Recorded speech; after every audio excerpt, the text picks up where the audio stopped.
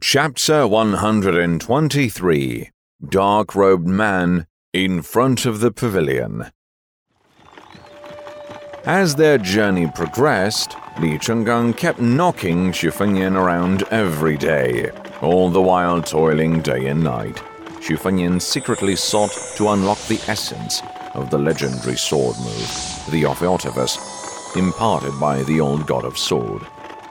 Leaving Qingzhou Province, Xu Fengnian's party rode straight to Jiangnan Circuit. They went through Yuzhou and Yangzhou Provinces. After passing by Tangsong County and Xiongbao County on the borders of Yuzhou and Yangzhou, they arrived at Yangchun City of Hunting County. There was a temple named Baoguo Temple in Yangchun City. By fortunate coincidence, a momentous intellectual debate was unfolding on that specific day, drawing the attention of all the eloquent figures in the vicinity. Consequently, Xu Fengnian made the decision to extend his stay in the town, eager to partake in this exhilarating event. Inside the temple, a gentle stream flowed, setting the stage for the floating glass debate. Distinguished scholars would gather along the stream, and as the floating wine glass approached a specific speaker, a graceful maid would come and hand the glass to the speaker. Once finishing the wine, the person would be called upon to share their thoughts. If their speech garnered appreciation and acclaim, the speaker would be granted the opportunity to indulge in another drink. However, if their words proved unremarkable, the speaker would face the consequence of drinking 3 glasses as self-punishment.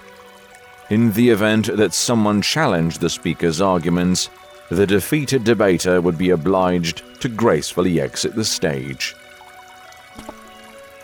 Xu Fengnian picked a perfect position off stage. He watched the event unfold on the stage as he shamelessly flirted with the wine maid with playful banters. As it happened, Xu Fengnian caught sight of a middle-aged scholar stumbling toward the pavilion. At the same time, standing firm on the pavilion steps was a determined Li Chungang ready for action. Xu Fengnian could even feel the sword intent from the old god of sword. It was an extraordinary sight that he had never witnessed before, not even when Li Chungang was facing Wu Liuding, who wielded the Sephirum in the reed marshes. Xu Fengnian rose to his feet abruptly and glided effortlessly through the crowd like a fish through the water. The scholar in a dark robe stood there just 20 steps away from the pavilion as Xu Fengnian approached. The man composed himself, patting down his clothes, and bowed deeply. Then, with a resounding thud, he dropped to his knees and burst into tears. Through gritted teeth, the scholar spoke in a soft and measured tone, yet his words exploded in Xu Fengnian's ears, reverberating. Princess, I, Tao Changtian of Western Shu, am here at your service. Xu Fengnian felt a shiver run down his spine. Xu Fengnian couldn't help but wonder why, out of the countless remnants of the fallen Western Shu kingdom, it was the man in dark robe standing before him today. Over the past 2 decades, Cao Changqing of Western Shu has consistently ranked among the top 3 in the martial review, establishing an unparalleled reputation. In the first 10 years alone, this man in dark robe had claimed the lives of nearly 20 prominent officials of the Liang Kingdom, effortlessly appearing and departing with their severed heads in hand. In the subsequent decade, he had breached the impregnable walls of Peace City on 3 occasions, infiltrating the very heart of the imperial palace twice, confronting 2 successive kings in close-quarters combat, and slaying hundreds of soldiers in the process. In the most recent incident, he came perilously close to the current king, with a mere 50 steps between them. Were it not for the timely intervention of director Han the Ghoul, the dark-robed assassin could have walked away with the king's head as his ultimate prize.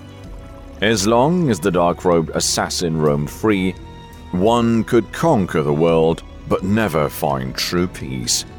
And now, this mythical figure from Western Chu, known for his simple attire and disregard for worldly pursuits, was kneeling before his fallen princess. Raising his head, the dark-robed man spoke with a cold voice. "Nobody in my way." Cao Changqing, I'd like to see you try.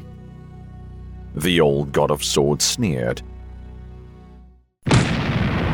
With a powerful thrust, Cao Zhangqing slammed his clenched fists into the ground, causing a sudden eruption of dust as two towering tornadoes roared into existence.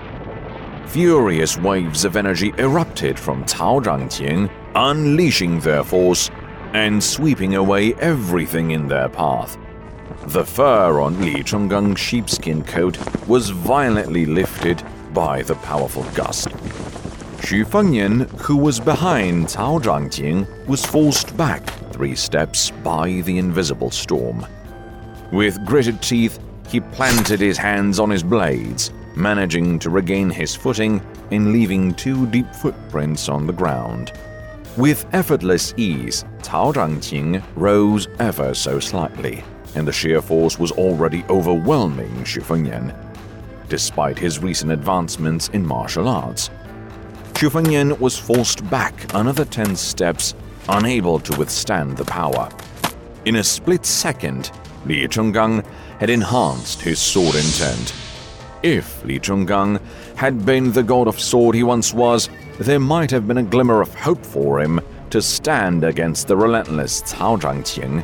However, in this day and age, with Qi Xuanzhen no longer in the picture, who else, besides Wang Xianzhi, would have the audacity to assert superiority over the scruffy man before them?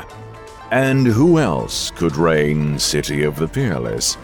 Cao Zhangqing, him, and him alone.